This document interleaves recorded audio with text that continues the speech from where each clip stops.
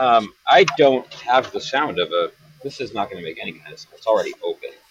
That is the plastic on plastic noise of a bottle of Wawa lemon iced tea, half gallon. Some of it was shared with my family. The rest is for me. I am drinking out of the bottle through this podcast. I'm Jesse from the internet, and tonight I am in the city of Philadelphia because I'm on vacation with family. And we've been on somewhat of a vacation from the Vroom Vroom podcast because the Vroom Vrooms of Formula One have been on vacation themselves. That is all well and good. We're going to dive into the second half of the Formula One season with the rest of the Vroom Vroom crew, which includes Lily from the internet doing a dance. So Lily from the internet is here. Hi, Lily. How are you? Hi, Jesse. Oh, you said hi. I'm good. Yeah. Lily, first time as Lily on this show, so welcome. Welcome to the name. Welcome to the name. Yeah, welcome to the name. Yes. Also, keeping her name from last time she was here to this time that she's here is Addie from the internet. Addie, hello. Vroom vroom. And that laugh that you hear with us, as she so often is. Jack of all trades around here. Britt from the internet. Britt, how are you? I'm good. Much like Fernando Alonso, you cannot get rid of me. And much like Fernando Alonso, don't want to. Aww. What was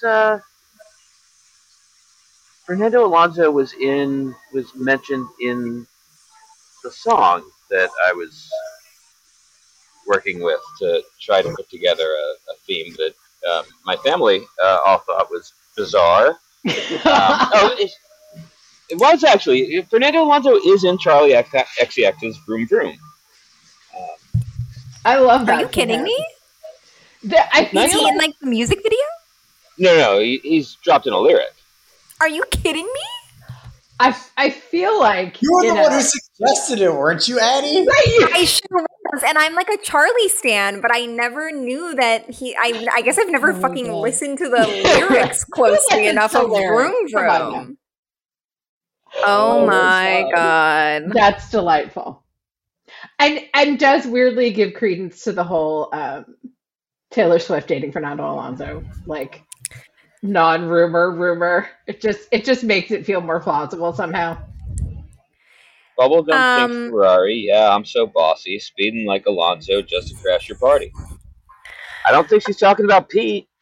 Probably not, no. That's so chic of her. We should get her on the pod. I love her. So chic, so stylish. I love it. She would date an F1 driver before Taylor would. And I'm a Swiftie. I don't say that derogatorily, but she would. She absolutely. Although I will say Taylor has gone through her share of Europeans. So I mean, certainly. But as we've discussed on the podcast, and I think it was, in fact, Daniel Ricciardo who said that if Taylor Swift was dating an F1 driver, it wouldn't be Fernando Alonso. No, I mean, that's true. It would be Danny is the reality. It would be Danny. That's honestly so fucking true. It would be Danny. Wow. Danny's basically just the less train wrecky version of all of the like poor life choices that she has made historically. And I say this with love. Again, I am also a Swiftie, and who among us have not made poor life choices in regards to men. So there you go. I've never. Well, you know what? You are ahead of the game, my friend. I can't make poor life choices in men, thankfully. I mean, I don't recommend it. So I feel like you're on a good path avoiding that particular. Lesbianism is a good way to avoid being let down by men. Because lesbianism an underrated cure. Because cis men are the strongest evidence for sexual orientation not being an active choice you could possibly ask for. Yeah, there's a case here that just the choice of men is where you first start to go down the wrong path. Right. Well, anyway, let's talk about some boys. Am I right? So, oh my god.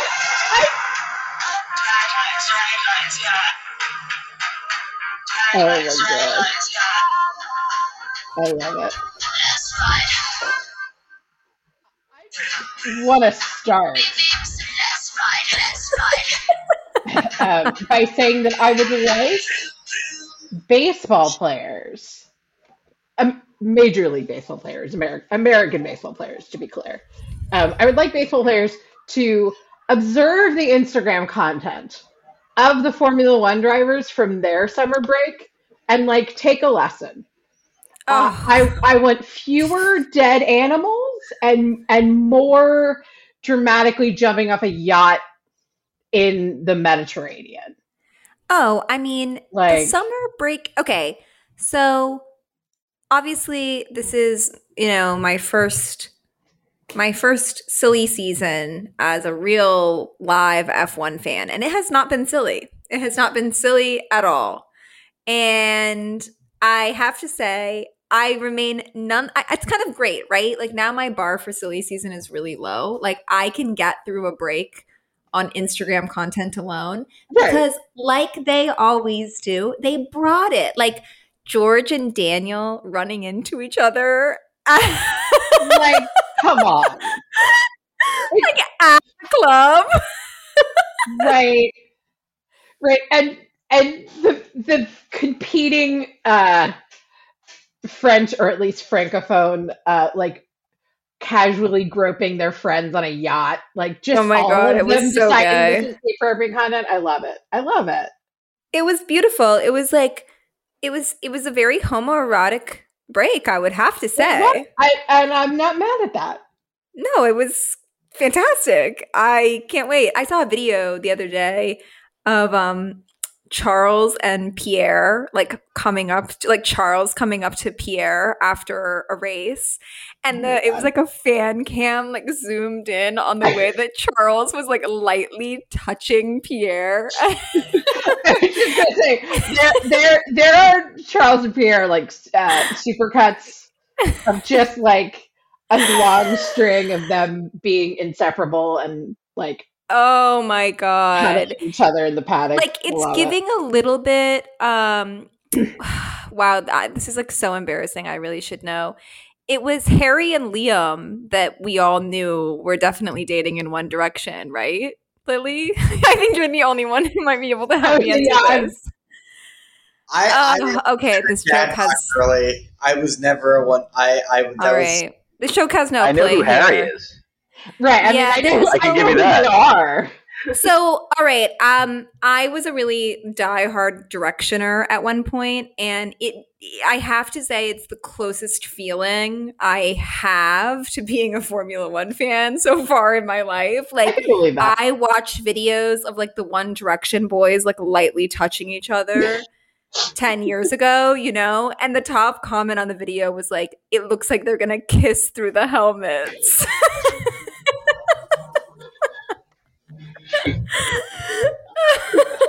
Oh my god. Wow, it feels so good to be back, actually. Oh my god, I love it. I will say the thing I appreciate about Silly Season 2 is the fact that they're like, what? You want us to give you a deadline? No. We're just going to do weird shit whenever we feel like it for the rest of forever. Like, we're going to do weird shit whenever we feel like it for the rest of forever. And I think that should be how it is in every sport. Similarly, I would like Major League Baseball. And it would be awful, but also the funniest shit ever if like the last week of the season, suddenly like the 4 teams still in contention in each league are like frantically trading for players from every other team that has just dropped out of contention. That like clearly they weren't selling a month and a half earlier, but now I can get Shohei Ohtani for a good price. All right, hear me out. I just feel like I just feel like we might be about to go down a similar route, Jesse. I'm feeling. I literally had that thought about the Mets yesterday. I was like, God damn it, we should be able to trade. Here we go. I'm in a really delusional place about the Mets, you guys. I feel crazy. I do. They're like actively losing. Oh yeah, they're. They've still got another week or so, I think, before the real fake comeback begins for the Mets. They'll draw back even closer. What I want to see is like, give me some of this agency for the players. Where like, with 2 weeks to go in the season, Aaron Judge is like, you know what? Fuck this. I should have signed with the Giants last year, and I'm going now. Fuck you, I'm going home to California. Y'all suck. I'm taking Garrett Cole with me. I'm taking Garrett Cole. I feel bad saying that because I am one of like 3 people on the planet that would not walk into traffic if that happened, but... I mean... I think Garrett Cole's fun because he sounds like Kermit the Frog.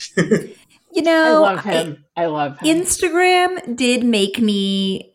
Instagram like force-fed me Garrett Cole content enough that one day I was like, okay, he's funny. I get it. All right, fine. He's funny. He's very funny. So that's how I feel about him now. I'm like, fine, he's funny. He's funny in a way that is more endearing than it would be if you had to be around him every day, I think. Yeah. He's Garrett funny Cole, in the ADHD way. Yeah. Oh, it's yeah. Like, look, not to armchair diagnose, but like, look, we know we find our people, okay? Just saying. But I also and this is such a weird comparison, but I think you'll get what I'm saying. He reminds me of Nick Swisher. In the sense, okay, and I say this as someone who loves Nick Swisher, so take it in that framing. He's just a lot. Like, he's just a lot as a person. Maybe Hunter Pence is a better comparison. Again, I love Hunter Pence desperately, but like just a lot as a person. That I could absolutely see how being around them all the time would be like, can you please not? I think that all 3 of those guys share a common thread of a self-awareness that is uncommon among professional athletes, but not necessarily the same kind of self-awareness that, say, the 4 of us have, that includes a lot of self-doubt. Right. It's self-awareness combined with the fact that you are one of the 500 best people on the fucking planet at a given thing. Right. Yeah. It's like, sure, I guess you don't have to live with the crippling self-doubt. You're right. You don't have to second guess yourself. You can just be fucking weird and get paid millions of dollars to do it. That's amazing. Okay, something I have to say is I don't think that Max Verstappen feels that way, and that's part of what I think is really interesting about Max Verstappen is that I think he has the self-doubt. Like, I think he is so traumatized by his own father. 100%. 100%. He has the self-awareness and the crippling belief that if he doesn't win the race, his dad is going to like leave him. Well, it's the difference between Garrett Cole and Tim Lincecum. Right? Because again, self-awareness, Garrett's a weird dude. He clearly knows that and has leaned into it and doesn't care because he's fucking Garrett Cole. Tim Lincecum, also weird dude in a different way, but weird dude. But very much always got the sense that he had that, civilian kind of level of doubt. And he, similarly, weird stage dad. There's a complicated relationship there, not to the degree that it is with Max, but like, again, complicated relationship there. Like, the stakes feel very high. So there's an overlap there. Well, our project for this evening, we discussed via a text thread some time ago, which was, I'll say it, I'll break the news. The alignment chart of the F1 drivers. We recently did an alignment chart of mascots, which was really fun. It was. And that has led us here. It's led us here. Yeah, and so here we are. So Led us to a dark place. I actually do feel like it's quite dark, I have to say. I went back and I looked at who I had said as my like initial first thoughts for this on July 31st. So some time ago. It's now August 22nd. So 3 weeks ago. And I disagree with like every single one that I said. I'm looking at it and I'm like, what the hell? Like, this makes literally no sense. I said Charles was lawful good. That does not ring true for me at all. Teams. Teams is almost a funnier exercise to an extent. Teams is a funny exercise, actually. We can do both. I think that for teams, right? The challenge with the drivers is that they're all a little crazy. So, like, there is a minimum level of chaotic and evil required to do that for a living. So, like, it gets a little funky. The teams have like very much of their own weird personalities that kind of teams expand beyond that. Teams, I think, is actually a good way to go. That feels like we can kind of get more into the vibes and we can talk about the boys, or we can sort of place them. But it is true that basically, as I'm looking, my feeling is that it's just like there's no one is lawful. You know? The closest you get to lawful is like, I don't know, like George probably. Yeah, I had George as lawful evil, which I was like kind of true. See, I would have said I would have said Lewis is lawful good. I don't think he is. I don't think he's that. Right, I think he's probably more like neutral good. Before we dive into this, just for a refresher for anybody who is not familiar with the concept of alignment charts, you've got true neutral is in the middle, and then to the sides of that are good and evil. Then you've got lawful to another side and chaotic. So you have ranging from lawful good, lawful neutral, lawful evil, and so on to chaotic good, chaotic neutral, chaotic evil, and then there's neutral good, true neutral, and neutral evil. Those are the 9. And I think that for our purposes, I think it is a good idea to just maybe go as we want to discuss, not necessarily go box to box, because there's not a whole lot of lawful in F1. I think that's that's a huge part of the sport, is trying to be as close to. I will say though, you could make an argument for Williams. Yeah. Like, that's probably part of why they're not very good. Like, let's be real. Part of it's that they don't have a lot of money, but part of it's like, very British. It was a family company for a very, very, very long time. Like. Yeah, I'd like to throw this out there because it was something that I wanted to bring up from outside the F1 world of Bruins. And it was NBC's coverage of Watkins Glen over the weekend. And also to bring, if there is a lawful good in F1, this is going to be weird, but I think it's ESPN. And I'll get to why in a second. Okay. NBC for Watkins Glen road course NASCAR they covered it what they called, and what really is, radio style. They had actual announcers at different spots of the track passing to each other throughout the course of the race to be able to say live what was happening, and they were able to, in that way, take you through the field, tell you all sorts of different stories throughout the day, have Dale Earnhardt Jr. think multiple times that someone was going to crash, and they go, "Oh no, it's a great save!" It's so great because I love I love listening to Dale Jr. for one thing because like he was awesome at doing it, and he still has the energy and enthusiasm for auto racing. But like the difference of having your announcers out and around the track rather than calling what they are seeing from in the TV control room or however it is that these guys do it, makes such a difference. The other thing, if you didn't see it, the NASCAR Cup Series race at Watkins Glen was absolute garbage and a complete bore. The best thing about it was that there was only one caution flag, and it was when Chase Elliott ran out of gas in the middle of the track right after passing the pit road entrance. You can see the Sunoco sign as he is running out of gas. It's beautiful because they thought that they had 3 laps of gas for some reason at a road course, which is ludicrous. Yeah, that's somebody's getting fired for that one. Yeah.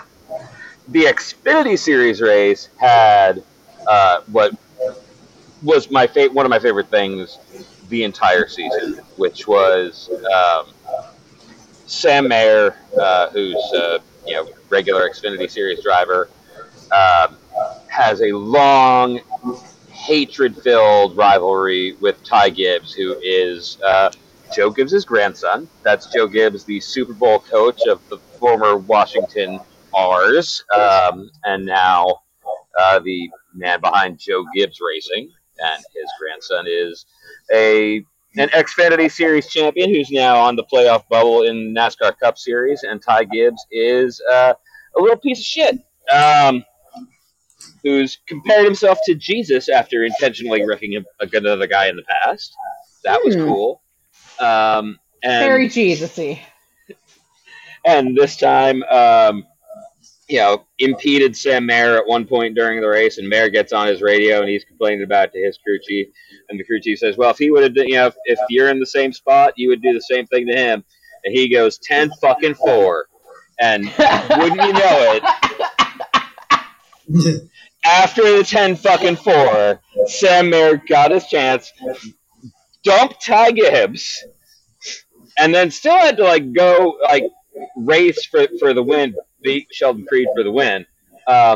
Gets out of the car, gives an absolute dog crap interview where he winds up just saying, "I think we can all agree that it's good that an Xfinity Series driver won this race." Okay, you just mean not Ty Gibbs. Right. Which, fine, good for you. And then Ty Gibbs gets out of his car, and this is where you need to be more of a veteran in this and learn how to shit talk. Which is, he goes, "Well, I've got more. He's got more starts than me. I've got more wins than him. I'm driving on Sundays and he's not. So, I'll take that for what it is. Yeah, you can call it a racing incident or whatever. But what Ty Gibbs has to do there is just go, I don't know, I'm already thinking about tomorrow, and just leave it at that. Right. Not actually even acknowledge. Right. Don't engage it that much. Yeah. Because now you let him know that he's completely under your skin. And that is, I want to see somebody make Max Verstappen that mad somehow. That is the one thing that I want to see. Even if Max wins every race, I want to see him that mad somehow. Who could make Max Verstappen the angriest, and how would they do it? I mean, I think it's Lando. You think it's Lando? I'm pretty sure it's Lando. I feel like that's a good submission. There is some sort of homoerotic tension between the two of them that makes me think that he could get on his nerves in a way that no one else can. Well, I mean, let's be real. Lando's kind of a little bitch, so that's not surprising. That's an interesting, because this is the thing, right? They've been friends for a really long time. So it's that thing of does that mean that he wouldn't get that mad? Or does that mean that he would absolutely get that much more mad? Specifically because Lando would know exactly how to make him as mad as possible. Because, like, he doesn't get, like, when he and Charles were really going toe-to-toe before Ferrari stepped on a series of rakes last year, he made a very pointed comment after one race. It was like, well, it's nice to just have, like, some good hard racing. The implication being that, like, his shit with Lewis was, like, too much and whatever. Like, he didn't like racing against Lewis because Lewis took it too seriously or whatever. But when it was Charles, he was like, no, this is great fun. Like, oh, you know, it's nice to just have some racing. So Charles can't do it. Like that relationship is not such that he can make Max that mad. But Lando might be able to. I honestly feel like Charles kind of like, I feel like both he doesn't want to and he doesn't have it in him. Like, I just don't think, I think that he's too like wrapped up in his own trauma to like really be out there like trying to make Max mad. No, because Lando, Charles's biggest rival is his own fucking team. Exactly. Like, he doesn't have the spare emotional energy to deal with anybody else. Right, like that's enough for him to be taking on. Right. I sent Britt, there's this I sent Britt this forever ago, but I think about it all the time. It was some like fan cam.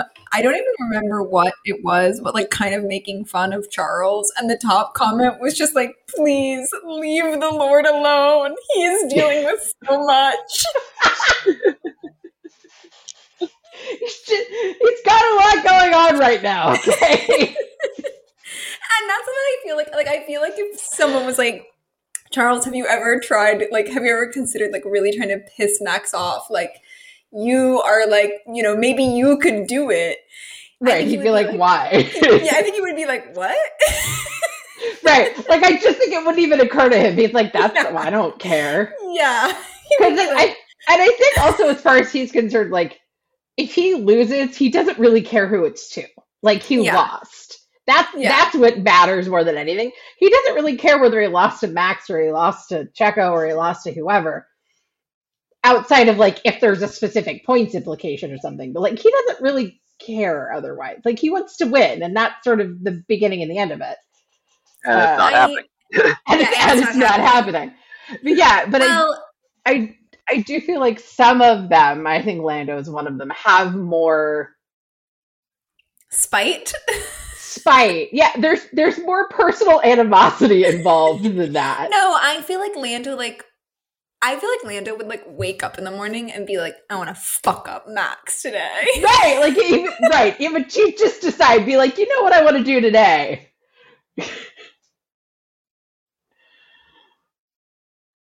That makes Lando, I think, very appealing to Red Bull in the future. Just to be the driver that they want to have in the other car. Like, they want the competition to be the two Red Bulls, I think. 100%. Like, they would enjoy that more than just having the one guy. Now it's about Max Verstappen. It's not about the greatness of the team. It's about, I mean, if it is, it's also the car, but... No, but I think Christian Horner particularly, it's getting like, he's a little sick of it. Yeah. Like he's kind of, I get the impression that he's kind of reaching the end of his rope, that like, he's kind of tired of hearing Max bitch about everything. And he's kind of just tired of it. Like, he kind of just would like to talk about literally anything else at this point. I mean, the pit stop training, can we get some pit stop practice? Oh my god, right? Maybe that's who can make Max the maddest. Oh, I got, but by getting to that question of who can make Max the maddest, I got off the original thing, which was NBC, and then take that back to why I think ESPN might be the lawful good. The lawful is basically because they have a contract, they fill that contract. They don't do really much more or much less. They have a contract, and it's to the letter. And it's good because they are giving us these races commercial-free and also somehow managing to have something that is on ESPN without ESPNing all over it. Like they have, whether it's as a result of the contract, a result of pandemic shit, a result of whatever. They went through the end of that season, coming down with Lewis and Max. And the sport's popularity was going through the roof with Drive to Survive. And you would think that would be the time that we would have, the next year would be like starting with college game day Abu Dhabi, whatever. And college game day Baku. Yeah. They show us the race. College game day Singapore. No, we're not getting that. I would love to see it in some way, but in a way that is like, I'd love F1 game day if that was a thing that could exist in a way that's not Kirk Herbstreety. Well, sort of the closest we get to it is the U.S. Grand Prix. Like, the Austin coverage is always a little bit different. They have way more people sort of on the ground. It's closer. And, it's in fucking Texas, so it's more of the college game day demographic than your average Formula One race. And I wonder what Vegas will be like. Yeah, I guess that's sort of the closest. I'm not emotionally prepared for this Vegas race. I know. Well, who would be the Lee Corso of F1 game day? Oh God, who would be the Lee Corso of F1 game day? Jos Verstappen. Oh God. I'm just trying to think of who would be most inclined to put on a giant mascot hat every week. Jackie Stewart would absolutely do it. 100%. Yes. And I think, you know what, we should actually get ESPN on this, because this might be worthwhile. If you can cast it right without the years, we can learn from where college game day has let us down in certain ways over time. We can build a better, faster, stronger, more international college game day, but with race cars. Right. I think Nico Rosberg would be sneakily fucking hysterical. Oh yeah, but in a deeply chaotic way, and in a way where he probably wouldn't be meaning to. It would just be fantastic television. It would just be crazy, right? And it would just be amazing. They would institute a thing where they would be like, okay, who'd you take the selfie with this week? Right. It would become a whole bit, and he would only sort of understand, which would be perfect. Okay, so I feel like we said Williams is lawful good / ESPN. I think the argument for ESPN is very strong. I think it's very good. I think it's very strong. Neutral good, I feel like, is... I don't know. What do you guys think about neutral good? I was going to say Haas on First Instinct, but they're too chaotic. Yeah, I would say Haas is true neutral, honestly. Because I never think about them. I was going to say... well, and this is the thing, right? They used to be much more chaotic when it was oh no, the Russian oligarch that has his name all over our cars got sanctioned, and now we have to fire his kid and repaint the cars. It was, and when it was just a battle to see who could crash the car worse every week. I think it's they're sort of go girl, give us nothing now, though. I think neutral good is Alpine. Yeah, I can see that. Yeah, they're very, honestly, also because I never think about them. Yeah. Similarly, Zhou Guanyu for me is sort of in that spot. Could be. Yeah, Alfa Romeo is a very good. Alfa Romeo. It may be Alfa more than Alpine, because Alpine at least had a little bit of.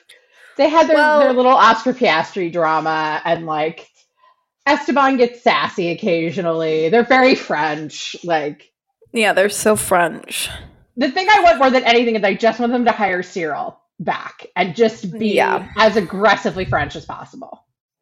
Yeah, and I think that Alpha, they're Italian, but they're not Ferrari Italian. Yeah, they're like kind of Italian. It's like, yeah, okay. They're from Italy. Like, right. I feel like Ferrari is neutral evil. There's way too. Come on, there's way too much chaos involved there. Yeah. No, that's fair. Who else is more chaotic? No one else is like more. No one else. Chaotic neutral for Ferrari. Yeah. Yeah. Chaotic neutral. That's 100% right. You're so right. And I do feel like both Charles and Carlos have a chaotic neutral streak to them. Oh yeah. As a self-identifying chaotic neutral, not to be the biggest nerd in the world, right. I identify with that. It's really just that they both sort of sit there, and Charles could like drift more towards chaotic good, and Carlos could drift more towards chaotic evil. Yeah. Fundamentally, both just live in that in between. Yeah. I love them so much. I am going to do a spell for them to do something fucking interesting in the rest of the season. God, please. I have to say, though, since we mentioned Alpine, I just want to make sure that everyone else saw the McLaren debacle, that it's just a rehashing of the reverse of the Oscar Piastri scenario. Wait, what's happening? Oh, hold on. I will. Is this with the IndyCar driver? Yes. Oh, I have been following this a bit, but I would love for you to explain the details to me. I mean, I'm not clear on the details. Yeah, I have no idea what's going on here. Okay, so Alex Palau had a contract with McLaren. It was supposed to be theoretically driving for their IndyCar team. And he decided to jump ship effectively. And it's very similar to the Oscar Piastri scenario in that it's sort of a gray area in a contract, and it's one team saying, well, we put this money into developing you and getting you ready to do this, and now you're saying, oh, we're not going to do it. Basically, McLaren is saying, well, you had a contractual obligation, and Palau is going to go to Chip Ganassi rather than with McLaren next year. And it's just very chaotic. There's a lot of details that aren't totally clear because it has to do with like specifics of contracts. I saw something that basically the real issue was that he was supposed to wait until September 1st to work out a deal with another team, so he was 3 weeks earlier or something. Where it's just very it is very reminiscent of the Oscar Piastri scenario, but it is just intensely funny to see Zach Brown get all offended about the sanctity of contractual obligations and we put all this money into this driver while signing Oscar Piastri's paycheck. Like, my dude. Like, come on now. Like, I get it from a business perspective, but Zach Brown as a person being the mouthpiece of all of this is just intensely funny. And all that's going to happen is that they're going to get Alex Palau to give them some money. Like, that's all it's going to come down to. They want to recoup some money that they think they're owed. I kind of also feel like McLaren is chaotic neutral. There's a lot of chaotic neutrals on the grid. McLaren is definitely chaotic something. I think McLaren's chaotic evil. You could make the argument. I would go Red Bull lawful evil, Mercedes neutral evil, and McLaren chaotic evil. I think Mercedes is more lawful than Red Bull. Yeah, I was going to say the same thing. But I think that's a good evil 3 trio, though. Yes. Because the thing with Mercedes is that they're so fucking German about it. Like they're the ones who were who would go to Red Bull and be like, you're go to the stores and be like, their back spoiler is 1/8 of a millimeter too low, and like, and granted, every team will do that to an extent, but like Mercedes just does it with a certain extreme waffle dramaticness to it. Yeah, and I do feel like Mercedes as a neutral evil feels about right, because they're Mercedes, but there's Toto, but there's also Lewis Hamilton being hot and inspirational, and then there's George. Right. George Russell is like George. A Ringo Starr of Mercedes. Yeah. Okay, yeah. But is George more Ken or is he Alan? Honestly, George is Barbie. Ken. Yeah, no, I feel like George is Barbie. George is Barbie. George is Barbie. Like, George is Barbie to his core. Barbie is he? But if anybody is, and he's just in any scenario, it's George. He's just George. He's just George. I just feel like he has such a drama streak in him, and like such main character syndrome that's like not necessarily earned, that like is just so Barbie. No disrespect to the Barbies. I'm a Barbie, obviously. I've got it too. I am the Barbie. It's funny because I don't get that from him at all. George is so nothing to me. Not in a bad way. He's just like he's a nice English boy, okay? Like his most interesting characteristic is his extremely cool girlfriend.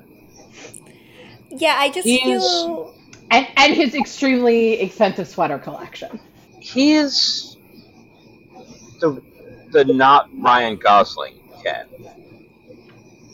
The Simu Liu. He's or any of the other side. Any of the other Kens. The side Kens. Yeah, that's fair. I mean, I guess I just feel like he has this streak of like, I don't know, he has this streak of real I think it's just me getting annoyed that he's British, to be completely honest. He's just like so posh. Like he's just like so he is the most English human being I've seen in a very long time. Like there's nothing in it for me. It's just a little much. And then meanwhile, like Charles and Carlos are like the most like old money, like and I'm like, yes, yum yum yum. Right. They're old money, not British. Right. Money, such a difference. Critically. Continental makes a huge fucking difference. Yeah, right. It's Spain and Monaco. You know what? And that's so much better on both fronts. I miss them. Honestly, we're almost back. British money should be a misnomer. Because if you have the kind of money to be money, the first thing that you should be doing is going somewhere with better weather than fucking England. Come on! Why the fuck are you there? Especially now. Why are you on Normal Island having the least normal time ever about fucking everything? Yeah. Just, no. It's, something's off with all of that. So, England, I mean, don't trust England. it. Don't trust it. Don't trust it. Here's a question. I'm just thinking about who has not been brought up yet, and what do we want to? Where the hell does Aston Martin belong on this? Because they're certainly not good. No, they're like neutral evil, maybe. Yeah, I feel like they belong on the evil alignment. Like purely for the whole billionaire buying his doofus son job. Yes, sense. Purely for the Lance Stroll of it all. And you know what? I say that as like increasingly, I do root for Lance Stroll. I know. No, I like Lance. And this is the thing on the subject of self awareness. I think Lance has just enough self awareness to be cognizant of the fact that he is like the spoiled rich kid among the spoiled rich kids. Like, as much as everyone there, almost with only a couple of exceptions, sort of bought their way in to a degree because you have to. He knows that he's like the extra special case there. He gets it. Like, he's not going to turn it down, but I always do get the sense that like he knows everybody's kind of looking at him like, okay. No, yeah, he always has this like little like sheepish look on his face. He's always like, yeah, like my dad said that. Right. And I just like, it is like endearing to me a little bit. I totally agree. There's a level that I feel like he's a little sheepish about like the whole situation. Right. But I also feel like he's just like he's still Lance Stroll, you know? Like, right. It doesn't make it less funny. Right, it doesn't make it less funny. Exactly. I find it funny rather than like actively disliking him. Yeah. Like I might if he was more of a dick. Like if he was Nikita Mazepin, it would be like, fuck off. You have identified the key difference between British and Canadian. Yeah, there you go. We found our spectrum. Yes. Oh, God bless. I have to say, on the subject of he's just so British, though, I have to tell the story. So I went to see Fall Out Boy a couple of weeks ago with a friend of mine because we are late 30s, early 40s, former emo scene kid millennials. So sure. We're contractually obligated, I think, actually. It's in the fine print. We went to see Fall Out Boy. Aside from the fact that like I'm too old to go to concerts on a weeknight now, like oh my god. But one of the openers was Bring Me the Horizon. I'm not their target audience.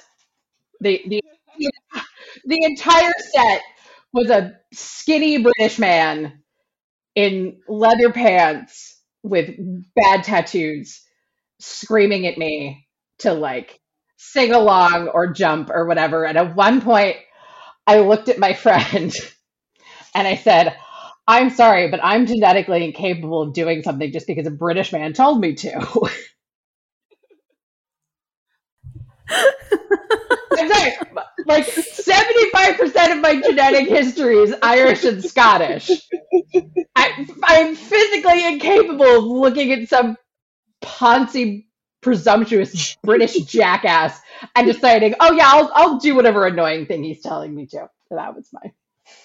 There was a video I saw of Cillian Murphy meeting. I can't remember which of the princes it was. I was much more focused on Cillian Murphy. Oh my god! They let him meet royalty. Royalty, and it was so funny. It's literally him being like smiling, like shaking the hand, and then like immediately like being like. Like immediately looking like so pissed off, just like I want a supercut of all of the times in interviews when someone has referred to him as British when he's been like, no, I'm Irish. I mean, there was one interview, and I can't remember who was doing the interviewing, where the interviewer started by saying, well, as a British, blah, blah, blah, blah. And he leans forward and he's like, I'm Irish. And she's like, okay, well, but the British Commonwealth, I'm Irish. Well, okay, but I'm Irish. Like he interrupted and corrected this poor interviewer like 4 or 5 times before the interviewer finally was like, all right, fine, next question, and just like moved on. No, I people do that to Charles too. I've seen videos of people being like, as aren't you, as a French person, and he's like, yeah, I'm like, not French. Not French. Thanks for asking. Not French. And then there was one where the interviewer was like, you speak French though, right? And he was like, yep, different country though. Right. They speak French a lot of places. Funny enough. It's almost like colonialism does that kind of thing. It almost, even fucking Switzerland is like, yeah, sure, speak French. Like, it's... Yeah. I do also need to say that we need to prop up Charles' being from Monaco more just to be able to use, and whoever writes for the F1 website and app does it a lot as the adjective, the demonym, monegasque. Monegasque. It's such a good word. Yeah, why would you pass on that to call somebody French? Oh, French, absolutely. Boring. Monegasque, delightful, chic, interesting. Come on now. Right.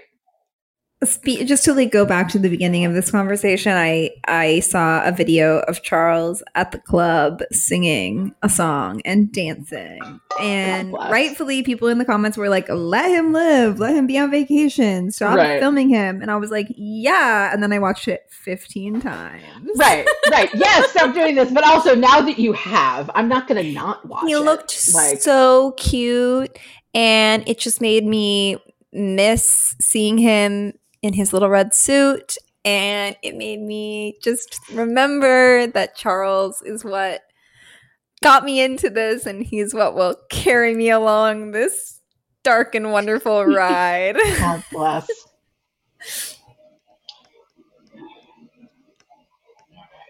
Charles is Garrett Cole at this point for me, because Garrett Cole is the only reason I'm even remotely continuing to acknowledge the Yankees at this point. Similarly, the only reason Ferrari has not gotten thrown into my mental trash heap is because of Charles. So, where are we at in the mental trash heap right now, as far as all of our sports? Are any of us doing okay? Yeah. You know, I was grudgingly, but yes. No, okay. Look, the Yankees are dead to me. I'm pretending they don't exist anymore. It's fine. But the Giants are all young and they're losing, but they're still in wild card. Like, they're still in a wild card spot. And just several hours ago, Kyle Harrison made his first start and did great. And Patrick Bailey is my new emotional support catcher. So things are going very well for me out here, actually.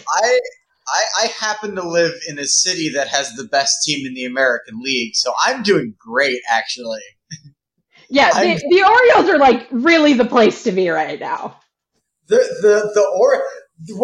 fucking Gunnar Henderson took a double instead of a single for the cycle on Sunday, I was watching that. He hit it, and I was like, "Oh, is he gonna stop, or is he gonna actually?" Because it was pretty obvious off the bat that like he could have gotten more than a single out of it. It's also rare. It's because someone was saying it's only happened like 44 times where someone has hit multiple doubles and a home run. Right, because the single's the easy part. Yeah. But yeah, that was the Orioles are a good time, and they are very much my secondary rooting interest as soon as much as John Angelos is a massive piece of shit. The vibes of the Orioles have never been higher, and honestly, the vibes of the White Sox haven't been higher at least all year. Because sayonara, Rick fucking Hahn. Oh God. I will say this. I don't know how much Jerry Reinsdorf is in his own world on this, but it is dreadfully funny for the White Sox to finally fire Rick Hahn and Kenny Williams, and then the Yankees to go out and lose their 9th straight ballgame to the Washington Nationals. Could there, I know that Jerry and George Steinbrenner went way back. So it is, if in any way that is Jerry further piling on everybody else piling on Hal Steinbrenner for what a schmuck he is, and if that is even a fraction of the reason that the White Sox did their firings, that is particularly hilarious to me. Jesse, how's your trash heap? That's how you're feeling about the Yankees? The Yankees are a trash heap. The Mets are a trash heap. Liberty's great. That's who's great, is the Liberty. Sunderland is off to a fucking horrible start. Yeah, Liberty. Go Liberty. And importantly, we are just around the corner from football season. Which, Red Zone will be here. So and close. I'm so close to having 2 solid days a week when I can do nothing but watch sports that only like 1 to 2, maybe 3 games I have any actual rooting interest in. The rest of them I can just enjoy and not care. I personally, okay, I miss some of our old Mets. I have not really I feel like there's been some trades that have happened, over the years, some like big trades. The Jacob deGrom trade. I'm like, I get it, love ya, wish we signed ya, and I haven't missed him a day since. I've thought about the good times, but I'm not like I wish Jacob deGrom was a Met. I guess I do a little bit, you know what I mean? But I saw a highlight of Max Scherzer pitching as a Ranger, and I was like, ouch. Like, I miss Max Scherzer. That was fun when he was a Met, and I had like just settled into like really like loving him. Justin Verlander, I literally don't remember that he was a Met at all. That was like a joke. That was like fake, and I called it on this podcast. I said Justin Verlander is going to be useless for the Mets this year. But I'm having, I don't know. I know this, Jesse, and you kind of referenced this earlier. I know this is a Mets stage, the fake comeback. I know it. Mm-hmm. But this year, I think because I know it so well, I know exactly what it is. I feel like I'm having a little bit of fun. I'm like, it's here. There's like something to, like I turned the game on yesterday and I was like, yes, we're playing the Braves and we're hitting home runs and we got the SNY booth on their best behavior, and it just like felt good to be with the Mets, and it felt good to like be a little delusional about the Mets. It felt good to have any feeling about the Mets at all. And also, of course, with the happiness comes the sadness. I'm like, I miss Mark Canha. Like, oh, I miss Mark Canha. Also, Pete Alonso is going to hit close to, he's going to hit at least 40 because he just needs one more for that. And if he gets hot, he could chase 50, and that's... Yeah. That's something to enjoy. That's incredible. In the end of an otherwise stupid, shitty season. And, I love Kodai Senga. I love Kodai Senga. He has been everything advertised and more. I look forward to him being the actual ace of the staff, or whatever you want to call anything. He's my favorite Mets pitcher now. That's the thought that I had the other day. He's my favorite Mets pitcher. And it's like kind of wonderful. There is still kind of this like beating heart of the Mets for me. That's like Pete Alonso, Jeff McNeil, Brandon Nimmo, Francisco Lindor. Like, it's them and they're there. And, it's just kind of like, I just had a moment of being like, it's nice to have my late August Mets delusion. Like, here we are again. Well, so can we get a late September Ferrari delusion going? I would do anything for it. I would do anything to be like, that's actually a perfect comparison, because I was ready to like live and die with Ferrari. Everyone's like preparing me for this like emotional journey. And it's like, I haven't even been on the journey. It's just been like, Well, and it's funny because I feel like I am constantly saying to other people, not like to people privately, not to people on the internet, but constantly saying to people about the Giants in particular, like, you can just enjoy it. Like, you don't have to be preemptively assuming they're going to lose literally every game. The not ironic, guess the game's over when they give up a run in the second inning or something. Like, you don't have to live like that. You really don't. And I like, that's so real. I hate that about people. I have like blocked people on Twitter for it before because I just find it so fucking tedious. And I find myself absolutely doing it about Ferrari because they have given me no reason to have even like a shred of hope. You've been open, and I think it's worthwhile to talk about not watching the races when it gets to that level. Totally. You're not putting yourself through that shit because it's not worth it. That is right. That would be a waste of your time as a fan.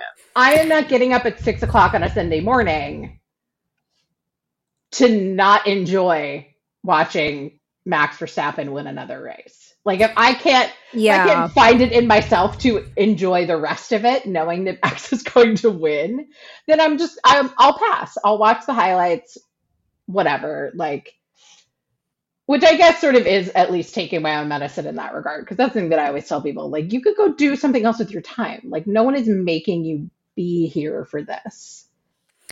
Well, I think that it's like, I completely agree. I don't know if I would want to be waking up at 6 o'clock in the morning for this. Like, the sprint shootout, when it has happened, has been at like 6 o'clock my time. And I've been like, do I want to wake up to watch this? And I'm like, no, I don't want to wake up at 6 o'clock to watch Max Verstappen take pole for the sprint race. Like, I'm fine. I'm good.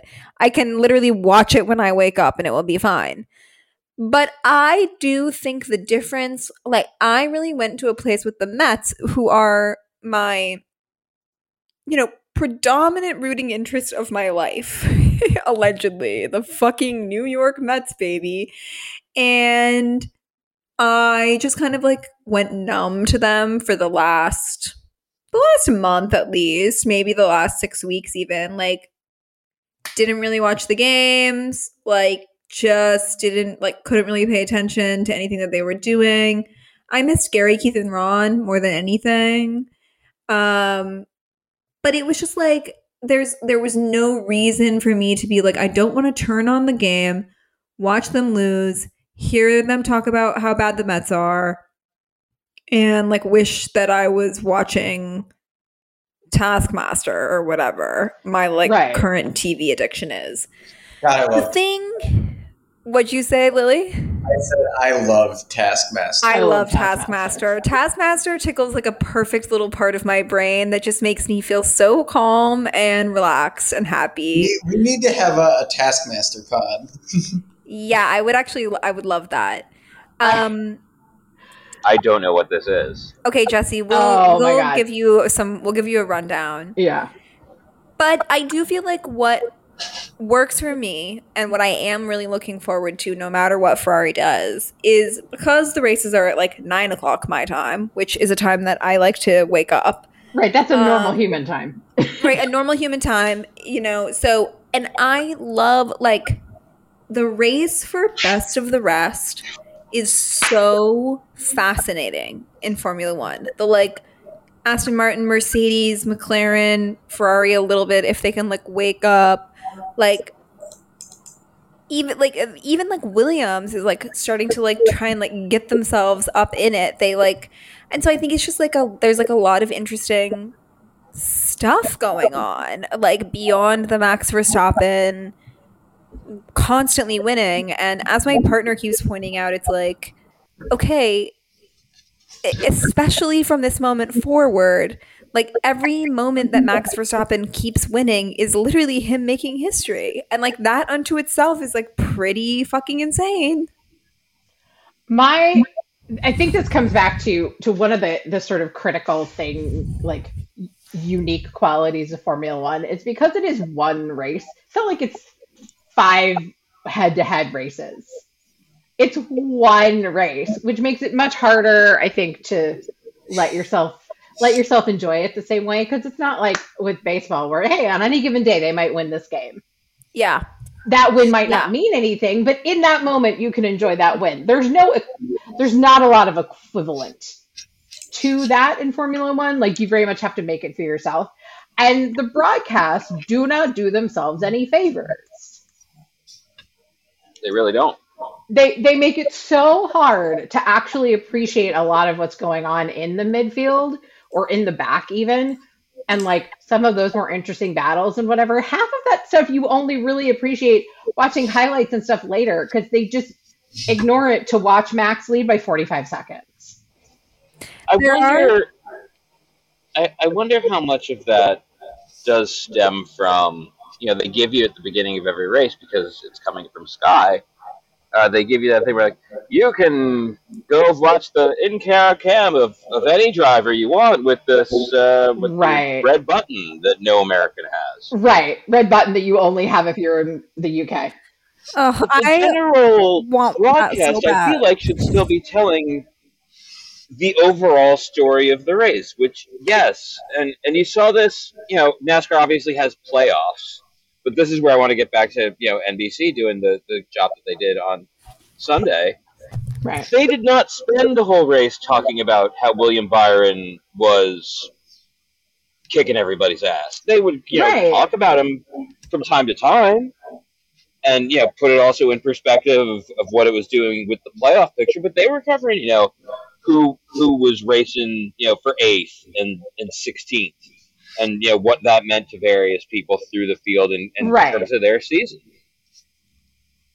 Right, and I think that's what's missing because again, it's when you're talking about baseball and you've got so many teams that make the playoffs and you've got so many individual games happening all the time. It's just a lot easier to stay engaged if your team isn't one of the 2 or maybe 3 like juggernaut teams that year. There's still a lot to keep you in it, whereas like the production is lacking to give you that same experience in Formula One that they've figured out how to do for NASCAR.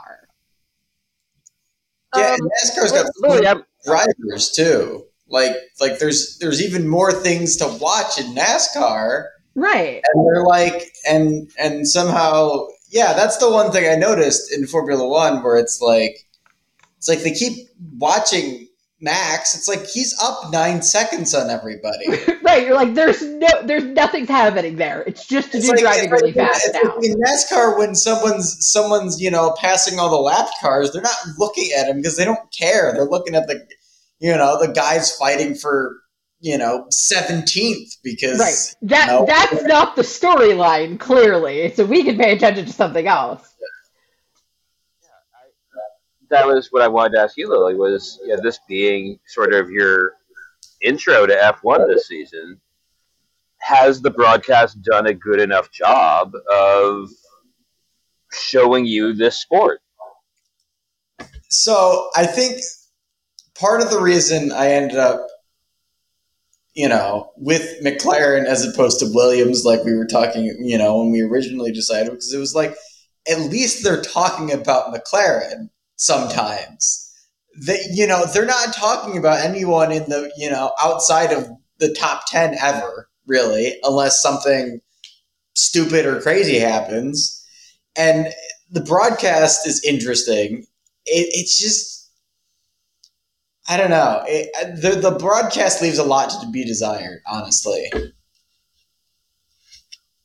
I do feel like that something happens at least once a week where there's an overtake, and I'm like, where? When? Why did you not show it to us? Like, that's literally the most important thing that could happen in the race. Somebody winning.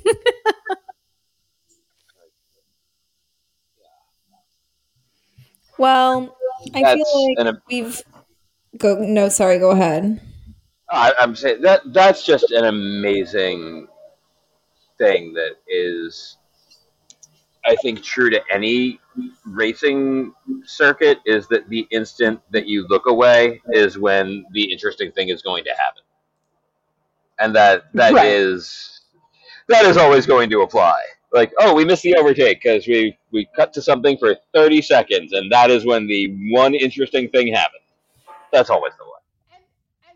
Right. The nature of live sports is that there's always going to be a certain amount of that. That's fine. I think, but like, you have to try. You know what I mean? Try. I feel like Formula One has kind of been like, I don't know, we'll just watch Max. It's fine. Well, I think it's very fun that we have actually already fixed this problem. We invented F1 College Game Day already on this episode. So we solved this problem. Already. Because I think that would fix it. That's it. Maybe. Where would that go on the grid? Did we finish?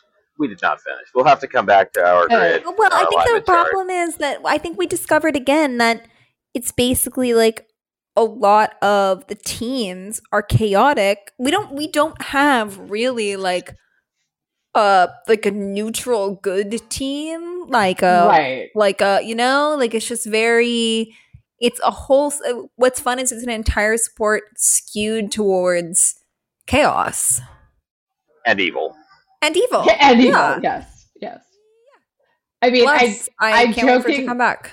I jokingly described it as Real Housewives of Silverstone to someone a while ago. And that's a perfect description. Yeah, I was like, yeah, as I said it, I was like, yeah, no, that is exactly what I meant. Thank you. Because it is just that exact sort of reality TV, rich people doing crazy shit. Like, it's that only a sport. Well, God bless everybody. What's everyone's prediction? One prediction for the second half of the season to send us off on. Oh, Max Verstappen will come in second in a race to someone who isn't from Red Bull. Okay. More beautiful words have never once been spoken. Love it. I don't know who wins that race. I don't know why they win that race. I don't know how they win that race. But Max Verstappen will finally he'll win the next 5, but he's gonna finally lose a race at some point. What I like about that prediction is that you say too that he's going to come in second, meaning he finishes the race. Because I have long suspected that like if he doesn't win a race, it's going to be because he crashed the car. Right. It's a DNF, not because he gets. So you really like the idea of him finishing second. My prediction is that he blows a tire qualifying and starts 15th and makes it up to he does his Max thing where he catches up, but he catches up short of where can't quite complete the comeback. Oh my God, that would be incredible! Actually, it would be. That would be so beautiful. The fall of Max. Imagine if it was Carlos Sainz at the front. I can't even say it without laughing. This is how we get Max mad at Lando. Oh my God. There you go. That would Carlos winning a race where Max and Lando battle it out is someone will die. Oh yeah. I'm pretty sure it'll be Max having a heart attack. You know, I will say I increasingly am really rooting for Oscar Piastri. I love him. He seems great. A lovely little wallaby of a human. I think I love that he's just a stone cold killer. Carlos Sainz is freaking out and screaming on the radio when they when Carlos runs into him, and Oscar Piastri gets on the radio and he's like, I don't know. He acted like I didn't exist. Right? I love it. He acted like I didn't even exist. Oh, God. Okay, I'm going to go out on a limb here. And I'm going to say you're going to get an Aussie on a podium. I'm not going to commit to which of them it is. Ooh. But one of them is going to find a way to do it. It's going to be Oscar. Yeah, it's Piastri. Yeah, I mean, Oscar. look, the Alpine or the AlphaTauri car is shit. So yeah, I mean, it's probably going to be Oscar, but you never know. Though we haven't had a lot of those really chaotic, what the fuck is happening races yet. There's still so much time. And there's still so many places that have been known to have weird weather or just weird shit generally. And I've said this before, but like I still have, I've continually felt like we've had a lot of races that have teetered on the edge of chaos and not fully descended for whatever reason. Right. So I just feel like at some point, like it's like the coin has to fall the other way. We can't get out of it every time. We're owed a couple. They can't keep getting away with this, right? They can't keep getting away with this. I will ask a related question. Britt, specifically, you would have the better answer. You would be the most likely person here to have the answer to this. When's the last time University of Georgia lost a football game? Oh God, I don't know. Not recently enough. God damn it. Yeah, it's been a couple years. It's been a hot minute. Yeah. It doesn't have to end when you are that much better than everybody else. There are certainly times where it can. So I think that my hot take here is that Max Verstappen is going to win every single race for the rest of the season. Honestly, Jesse, that counts as a hot take. Oh, that's just like that's a room temperature take. No, that's the whole season. That's so like just like fundamentally obviously true. That's one of those things that it should be a hot take, but it's not. Like, no, right? It actually seems like the only reasonable thing that's been said so far. Right. Here's why it's a hot take. Because I am saying it and speaking it as a prediction, there is no way that it is actually going to happen. Therefore, but I'm trying to reverse jinx a reverse jinx into another reverse jinx. Wow. By calling this a hot take? It's like 7-dimensional chess here. Okay, the actual hot... do you want the take on... What other take do you want, then, if I actually... What's your craziest... What's your, oh, I want it to be true, but it's a little bit insane take? Do you guys really think that he's actually going to win every single race and not have a fuck up? Yeah. Yes and no. I mean, like, I don't know that I would put money on it because there are a lot of ways that things can go slightly wrong. Like, somebody knocks him into a wall and the car, he has to retire the car. Please, Lance Stroll, please. Can you imagine? Can you fucking imagine if Lance Stroll? I mean, Lance Stroll would never be high enough up. It would have to be like Carlos Sainz running into Max Verstappen in the first lap, and the car has to be retired. Can you imagine the bedlam? Just the sheer chaos of it all. Can you imagine the radios of people being like, Max is out? Oh my God. Oh man. Well, we do have I just have to at least note we've got a lot going on in the stars astrologically as F1 returns. We've entered Virgo season, which should be, it should be nice and orderly. But we've got Mercury retrograde, we've got Venus retrograde, we've got overlap between the two. And we've got a second full moon coming at the end of August. So this all happening as Formula One returns to racing feels... So what you're saying is Logan perfect. Sargent's going to win a race. I said, so what you're saying is Logan Sargent's going Oh my god. Can you imagine? I mean, I've said before that one of my hot takes is that Logan Sargent is going to get at least one. Logan Sargent is going to get 1 point before the season is over. Or no, I said Logan Sargent was going to be driver of the day because I think he'll get 1 point and that will make him driver of the day. Oh my god. But I think I have a hot take that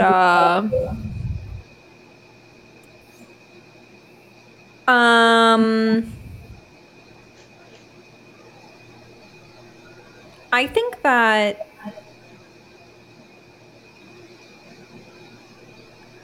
I'm sorry. Something's really ruminating here that I'm trying to catch on, that I'm feeling a bit psychic about. I think that I might think that like Oscar Piastri is going to finish higher in the standings than Lando. Where are the standings at now? Okay. I think that's part of my struggle here to come up with a truly hot take, is I just haven't been vibing with it in the same way as they're on break. Yeah, no, I feel like I need to get back into their energy. So Lando Norris currently has 69 points. Nice. How many times do you think he said that? Oh, like a minimum of 2 dozen. Oscar Piastri has 34. So if Lando crashes more than a car, I would have expected. Well, because Oscar didn't finish that last one. So I feel like that kind of fucked him. And Lando was on the podium. So if the reverse happens and Oscar ends up on a podium and Lando crashes out, which feels entirely possible on both fronts. Yep. Oscar could really get up there. And that would be intense. That would be fascinating. Funny. And I think it would be it's just going to be really interesting to see, like, you know, is there ever a moment, they've been getting a lot of team orders. Is there ever a moment where Oscar gets favorable orders? Probably not, but I think it would be really fun. And I say this all as kind of like a Lando girly. Like, I love that, like, petulant prince, you know? I think he's a little bitch, and I love him for that. Such a little bitch. But I love, I think he would probably be one of the easiest ones to make angry. Like, oh, no question. So I kind of want to see it happen. Look, I mean, you're talking about somebody who copped an attitude about Daniel Ricciardo, of all people. So, yeah, he's not hard to piss off. Well, everyone, it's about my bedtime. Yeah. This is wonderful. I can't wait to I think you want this one. Fernando Alonso will slip out of the top 5. Oh. Wow. All right. There's your hot take. We've got a hot take. I love it. I mean, yeah, that feels totally possible. It does. It's spicy but plausible. Yeah. Yeah. Because Lando could get up there. Or 149, yeah. Lando could get up there. Oscar could get up there. Carlos would have to really go on a run, but I mean, he's, I guess, higher than both Oscar and Lando, so I should have more faith in him. Yeah. My George beautiful are both son. At 99, 50 points behind him. Okay. So that I'm resetting. That really only takes a couple of races if you do it right. Yep. I'm resetting my Ferrari attitude. It's great. They're going to win races. They're amazing. They love each other. There's no drama between the boys. It's all smooth sailing. And kiss, kiss, kiss. Let's go Ferrari. The upgrades are real. Woo! Oh, God.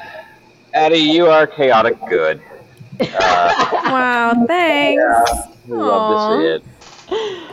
It's true. I'm good, aren't I? I'm so full of love. What can I say? I think we're all chaotic good, honestly. Yeah, that's true. That's probably true. I think so. This has been a chaotically good episode of It's Pod, Vroom Vroom. We're working on it. We'll get everything onto it. Once my kids get into school and I can actually have a brain that maybe works a little bit, we'll see what happens. But for now, thank you for listening to this. Most likely in your email on Substack or on Apple Podcasts. Find us, tell other people. Listen to 80 plus minutes of us doing this, so you must enjoy it. Or really think it sucks and think it sucks so bad that you need to tell other people about it. So either way, throw other people in, let them know that this is a show that happens, and we'll talk in your ear next time. Love you.